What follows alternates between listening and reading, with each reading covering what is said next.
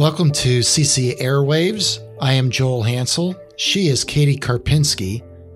Today we are joined by Rhonda Abrams, the bereavement coordinator with the Catholic Cemeteries Association.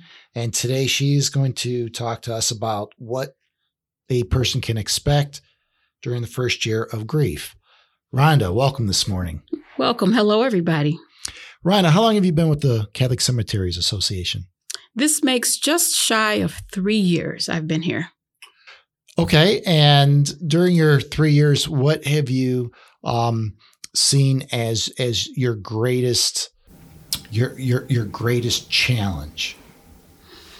Probably meeting the needs of people who have deep grief needs. The ones who had a problem previous to any grief with just expressing themselves or things like that. And then when they have the grief, it's compounded. So that was probably one of my deepest challenges, is people who don't know how to process things. So, I help with that too. That's great. And I think too, I don't think a lot of people know or understand how involved our bereavement program is. So could you talk a little bit more? I think we've talked about support groups, but can you talk a little bit more about events you host to kind of help those people that might have a hard time communicating, just in a support group environment? Right. Catholic Cemeteries has a wide range of options for people who are grieving. We have annual masses every year, starting with the 1-year anniversary mass that we have in March. And we pick March because it's the anniversary of St. Joseph. So we kind of celebrate the first year of someone's passing and help people through that with a mass. Then we have the Memorial Day Mass, which is always the Monday of Memorial Day. We also have Cemetery Sunday Mass in November that helps people through the grieving process, like right after All Souls Day. So we have the masses. We also have events that are memorial, such as Walk to Remember. It's a walking rosary, and it's a memorial type of an event where you pray the rosary, thank God for the wealth of love that your loved one gave, and just ask for graces to be bestowed upon you through the prayers of the rosary. Mm-hmm. We also have some other events throughout the year, and we try to stay in touch with the needs of the community. So if there's other things we see people needing in parishes, we try to provide things like that too. Mm-hmm. I just think that's great, because I think most people who aren't familiar with different bereavement styles and programs just think that grief is kind of a stationary thing that everyone should approach in a similar way. And that's just kind of the opposite of what's true. Like, everyone has a different way they grieve and a different type of grief depending on how they related to the person and how close they were and all these different things, which is, again, why I think it's so great that you offer so many different programs to appeal to so many different people. Right. So it's attuned to different personality types, and different people have different ways of processing things, like I said in the beginning. So there's different venues that they can use to get support. Yeah, that's wonderful. Yeah. So with that in mind, that actually kind of ties in nicely with the topic we wanted to talk about today. And like I just said, and like you said, grief isn't something that's universal. It's very different depending on the person. But as a bereavement coordinator, have you noticed any common trends or any commonalities of people during their first year of grief? If someone's listening to this who recently lost a loved one, maybe what are some things they should keep in mind as they enter this first year? Right. Probably the first thing that they experience is a numbness. Probably it's kind of like a fog, or you're in a dream state. It's not real yet. It's hard for the brain to process what happened. So a lot of times it takes weeks, months, sometimes more, to just come to the reality that your loved one is not present with you physically anymore. So brain fog, just unfamiliar with what to do, where to go, forgetfulness, things like that. There's also a lot of emotional type of effects. You might be forgetful. You might have a hard time relating with your family or friends like you used to. They don't understand what you're going through. And so they don't know how to relate to you. They don't know how to talk to you anymore. Even if they also lost a loved one, right? Exactly. Because they might all be going through their own type of distance. And And because of the differences in personalities, they might process their grief differently. And you may not see them grieving, but they might be grieving. Yeah. Sounds very interesting. I think that's important for families to remember, is that if there is that distance at the start, it's not because, you don't love each other enough or that something's wrong with you. It's just you're all taking your own time in your own way. Right. And I think we all tend to compare in anything. So we compare griefs, which is not the thing to do. Yeah. Okay. So we have numbness and forgetfulness. There's also physical effects.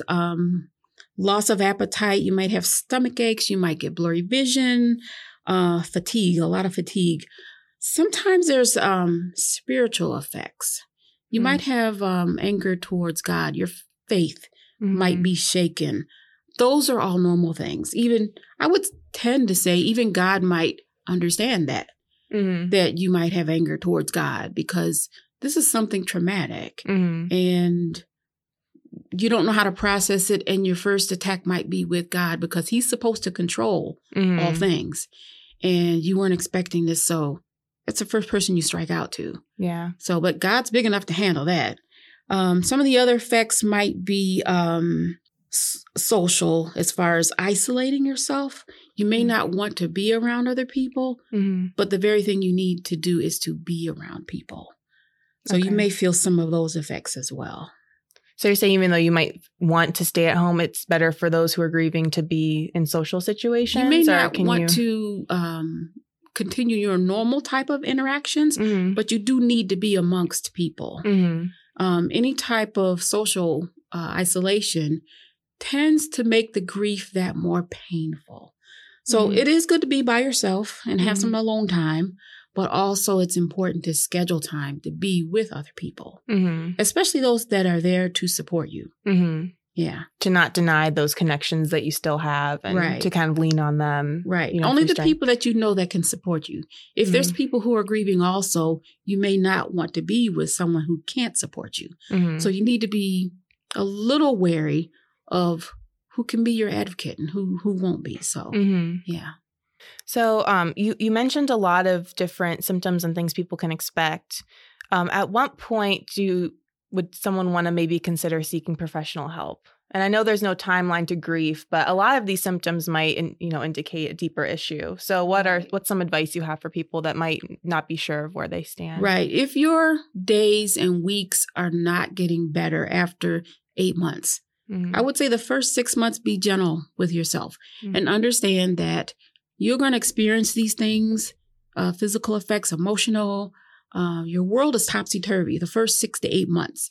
So just understand that part is normal. And if you're not feeling better in 6 months, that's still normal. But if you're approaching 8 months to a year and you're still not having good days, you're not getting out of bed, you're not eating, you're not doing things to help your physical self or your emotional self, then it's time to seek the help of someone professional. Not necessarily counseling, but counseling is good. It could be a trusted pastor, a close friend who is a good listener. Sometimes you need to just talk and get things out. But when you are in a state of depression, and depression is normal, but if your depression brings you down to a state where you can't climb out, it's time to get help. Yeah, because it can trigger some physical things that help you to stay in that low place. I think that's important for people to remember. Like you said, depression is a normal part of grief, but if it does cross that line, sometimes people do need those extra tools and support to get past, And I think people know when they're at a point where they can't do normal things every day. They can't cook, they can't drive, they can't go here. When your day is just compounded with confusion and lack of understanding what you need to do, then it's time to seek help. Okay. Yeah. Real quick, oftentimes if somebody loses a loved one, they go through with their wake and their funeral and their burial, and usually like the first few weeks, family's real good about reaching out, inviting the person to a meal or some family functions. It seems like a lot of the family is very willing to reach out, be supportive like the first few weeks, but it doesn't sustain itself throughout that first year. And so what would you, or how would you instruct somebody to reach out to family, to not, so that they're not isolated or feeling alone all the time? Sometimes maybe like the other family members are thinking, well, I don't really want to bother them, et cetera. I want to give them their space. They need to, but I think like sometimes you could find yourself sitting at home just waiting for somebody to call. Right. A call. Yeah. Right. It's what you're mentioning is very typical with a grief timeline. The first 1 to 3 months is a time when people are there to support you because they feel your pain. They understand what you're going through and they're there for you, but they go back to their normal lives. Right. They forget that you still are in stage 1 of your grief. They don't quite know how to fit that into their schedules. So sometimes you might find people avoiding you or saying things that are insensitive just because they don't know what to say. But in general, they're going back to their lives because it hasn't been disrupted. But you have to find something that's new. It's called a new normal. So a lot of times you have to take the upper road, even in your deprived state, and you have to reach out and forgive family and friends who don't know how to talk to you, who don't know how to relate to you. You have to be the upper person that says, here's my grief. Here's the elephant in the room. And this is what I'm feeling right now. Sometimes you have to step out of that. If you're in a very low place, you might not be able to get there. But if you're talking to a pastor or someone that's trusted, they might be able to walk you through a stage where you can get to a point where you can be assertive and say, okay, family or best friend who I thought was going to be there, this is what I need from you. Sometimes you have to be brave and courageous. And sometimes you have to talk to God and say, God, equip me with what I need so that I can reach out to others because they're not there and I thought they would be.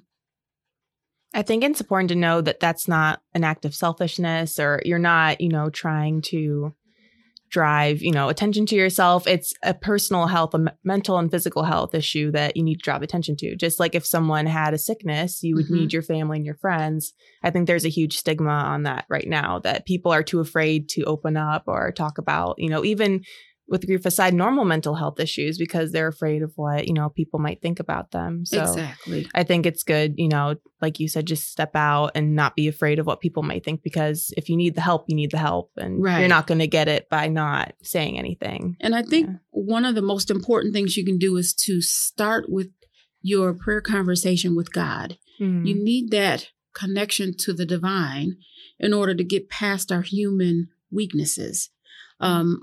Our self is going to say, stay back, stay away from people. You may just feel like climbing in a closet and staying in bed.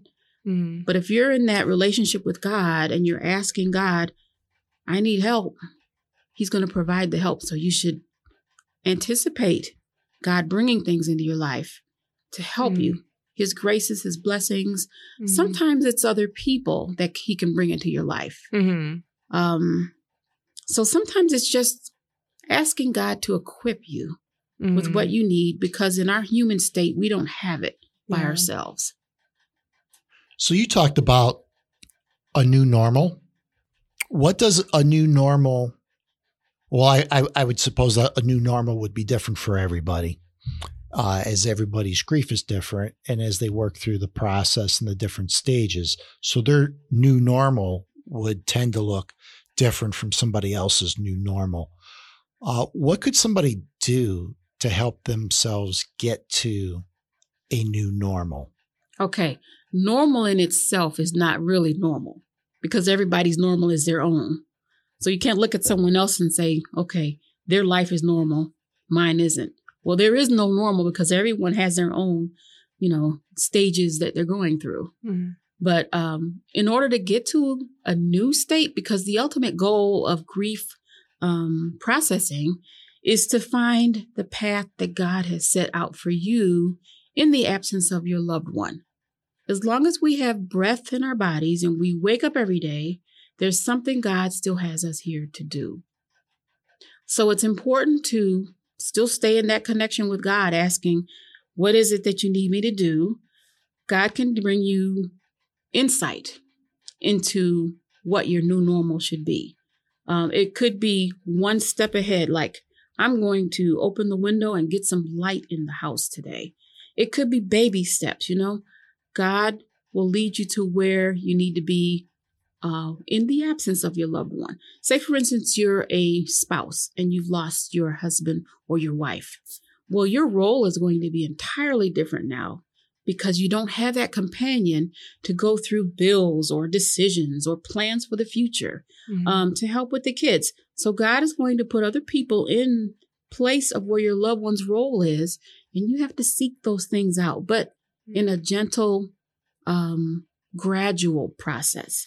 So that could be your new normal. It's just getting to a state where, okay, I found my new purpose now. I'm no longer a wife, but I'm also still mother. I'm still sister. I'm still all the other things. And whatever gift God has placed in each one of us, that's where your new normal lies. So we always tell people, look to where your strengths are before the passing of your loved one and try to associate that to something on the other side. I think that's great advice. Absolutely. That's just really beautiful. Like you said, aligning your gifts and understanding that while your role might have changed, each person on this earth still serves a very special purpose. And, the loss of a loved one, as hard as that may be, doesn't take away our innate purpose as a child of God. And, what he's done for us. Right. So, yeah. And God will give the strength to get you to that new normal. Yeah. So just seeking that out and open communication. Praying with for him. it and asking for enlightenment. Yeah. Yeah. So I think to kind of sum around all these ideas, we've talked a lot about, what people can expect, the different emotions and everything. Let's take a look at the flip side. And if you know someone who's lost someone in the past year, what are some very practical things they can do for their family and friends that might not seem obvious? Right. One of the things that we always say is, let me know what I can do to help. And I even say that sometimes to people, but I always think if a person is in this foggy state, they don't know what to ask for. Yeah. All they know is I'm lost. I don't know what I need. And the most important thing you can do is just be there. Words don't even matter sometimes. Just sitting with someone, having a cup of coffee, sharing a lunch, just being there. Sometimes words get in the way of things, and a person just wants someone to be there with them physically because they lost that physical connection with their loved one. But here's some practical things that you can do if you know someone that has lost someone. You can say, I'm going grocery shopping today. What can I pick up for you? Yeah. Instead of asking, what can I do? Think of things in your normal daily routine that you're doing that you can, link to this person that's lost. Yeah. You can say, I made some dinner and then this is what I'm having. Would you like me to drop off? I made some extra. Or don't even ask. Just take it and say, I'm not coming in. I'm just going to drop it off and I hope you enjoy it. That kind of a thing. Yeah. You may ask them if you can take their kids to the movies or have a sleepover just so they can have some private time. Play date for the kids is a free time for mom. Sure. Or dad or whoever is the one that's grieving. You may even want to say, I've got time off this week. What can I do to help sort through things in your house, like belongings or laundry or anything like that? Everyday practical things. Just think of what you're doing normal in your life and say, how can I help this person who's grieving? Maybe they need something from the laundromat or from, the drugstore or something. Sure. Because I think what Joel was saying earlier, too, the first couple weeks are always really not easy, but more people are involved because it's so new. But I think throughout the year, people often forget. And then they tend to drop off. Right. Or I think Rhonda summarized it perfectly. They go about their own lives because their life hasn't been disrupted. Yeah. And they just, for I don't want to offer an excuse, but they get busy. Mm-hmm. And as a result of getting busy, they tend to forget about this person over here. But yeah, that's excellent. Or even if the person's a homebound individual, they don't get around much really well, and you've got some running around to do, or hey, I'm going to Target. Right. Do you want to get out of the house for a little bit? Right. Sometimes they just want to get out. And then maybe that would lead to, while you're out, well, why don't we stop and get lunch? Yeah. Let's go to Panera, have some soup, something like that. And then all of a sudden you've kind of filled the afternoon for somebody, and it helps move them a little bit closer to a new normal. Right. Finding their way. Sure. Yeah. Yeah. Alrighty. Well, I think we talked about a lot of really helpful, topics today, and hopefully this will bring some comfort. If it brings comfort to at least one person, I think we would have done our job. So do we have any other final comments before we? Probably the one thing that we want to remind our listeners is that we're never alone. First and foremost, I keep saying God. God is always there with us. Some people don't have their faith anymore, but God doesn't require that.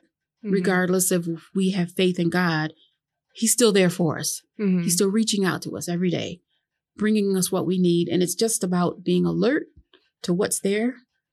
Catholic cemeteries, we try to be there for people who are grieving. That's one of our purposes, is to help the families that come to us to understand what they're going through and just know the different steps of it. That's half the battle there, understanding the grief. Yeah, so just knowing you're not alone is one of the greatest comforts to someone. Yeah. Well, thank you so much, Rhonda, for being here with us today. I'd just like to remind everyone here listening that we do offer many support group materials and bereavement blogs on our blog that you can find on our website, clecem.org. You can also find us on social media at CLECEMs. Please, if you like this podcast, like it, review it. It really helps us raise awareness in the podcast community that this podcast exists. And if you have any topics or questions that you want us to cover in the podcast, you can email us at podcast@clecem.org, and we will answer those questions. Join us next time when we talk about 8 attainable resolutions for the bereaved. Until next time, take care, everybody.